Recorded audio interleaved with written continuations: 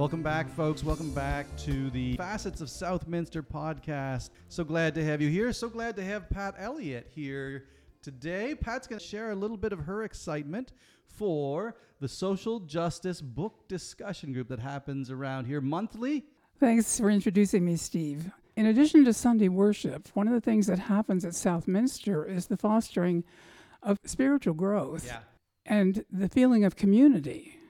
And there are a couple of things that contribute to that I'm aware of, in particular, adult education opportunities and small groups. So look back with me to 2018. It's been 5 years, which is hard to believe.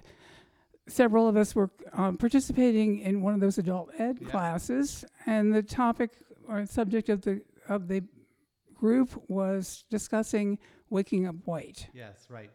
And when we finished the 4 or 5 weeks, I don't remember exactly how many it was, several of us said, we want to keep going because that book had been effective. Yeah.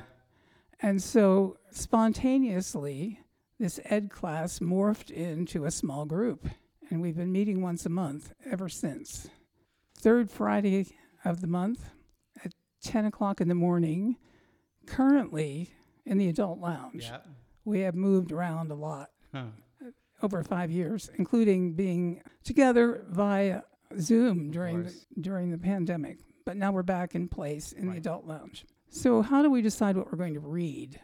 We don't draw on any resources to tell us what to read. We decide ourselves based on our own recommendations, based on what we've read ourselves, or looking at books of prize winners like Pulitzer Prize winners, Nobel Prize winners, the Dayton Peace Prize. Or sometimes we see lists. People send us lists from publications that they read, like the Presbyterian Outlook. Right. And then every 4 or 5 months, we have a break from our discussion for 5 or 10 minutes and say, okay, what's next? And then we choose. And then Jean Gaffney puts together a nice-looking little poster, which you may have seen hanging around. So if you're wondering what's up, you can find that out there. When we began, we were spurred, of course, by Waking Up White, which deals with class and race issues. And early on, we were concentrating on that. But we've discovered that the concept of social justice, which is really the only criteria for what we read, really covers a lot of ground. And we have to. We read fiction, we read nonfiction, we read classics, we read current releases. Right. We sometimes read young adult literature or even children's literature to see how that might be used by a parent or a grandparent, just to have some idea of a broader view. I think when I think about what I've gained from this kind of reading, I think I came to this with a level of confidence that I was open-minded and understanding of social issues. Right.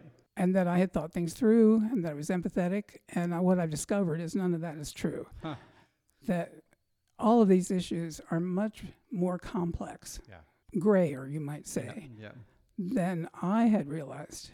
And listening to the words in the book, listening to the words spoken around the table when we gather together, provides insight that I wouldn't have received any other way. Right. I am so glad to have participated in this.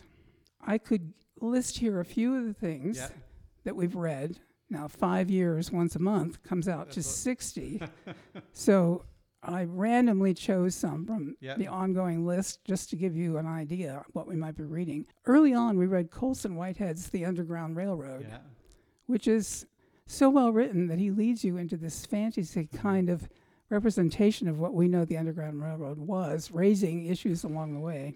And we read Delia Owens' Where the Crawdads Sing, which you might not think of as social issues, but they're there. Yeah, sure. Isabel Wilkerson's Caste. Yeah, right. Which sent me back to her earlier book, The Warmth of Other Suns.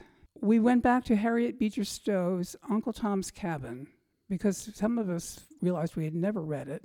And it was interesting to see how we could tell that it was written long ago. Yeah. That it glosses over issues which we've come to be aware of now. We read James Baldwin's The Fire Next Time, which has also been around for a long time. And we read Louisa Erdrich's The Night Watchman, which deals with Native American issues, how we grabbed their land away. Quite recently, Barbara Kingsolver's Demon Copperhead, which is modeled after David Copperfield. Huh. And if you've ever heard any of her interviews about that, which I won't quote here, you would be surprised. Yeah. That sent some of us back to rereading, or in my case, reading for the first time, David Copperfield. And I'll stop there. No, that's great. That gives a good sense of the breadth of books that you read. One more thing. Yeah. We, as I said, we currently meet in the Adult Lounge, third Friday, Yep. 10 to 11:30. There are about 8 or 9 of us regularly, but not the same 8 or 9. Yeah. There are almost 25 names on our contact list, and some of us are quite regular, and some of us are not able to be. Yep. Some of those names belong to people who said, I can't ever make it, but I want to know what you're reading. And they sometimes make suggestions for what we might read. Yeah, that's great. And they're not all Presbyterians. Yeah. So we have some people from outside. Anyone is welcome. So clearly, this book discussion group feeds your soul. Yes. Through community, through challenge and provocative thought. Yes. That you might not have taken up on your own. I'm so glad that this group is here. It's not probably for everybody, but the group that gathers is committed and enjoys being together, and it's just another one of the wonderful facets of life around Southminster here. Thanks, Pat, for coming and talking about the book discussion. You're welcome.